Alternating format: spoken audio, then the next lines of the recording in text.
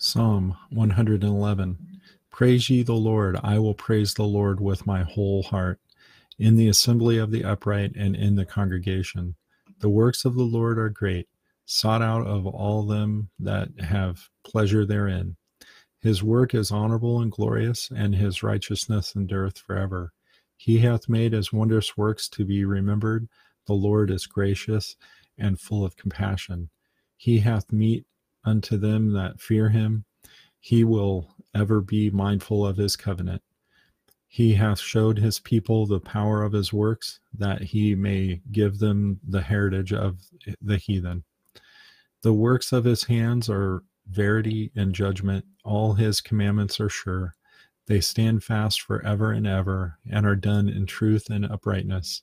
He sent redemption unto his people. He hath commanded his covenant forever. Holy and revered is his name.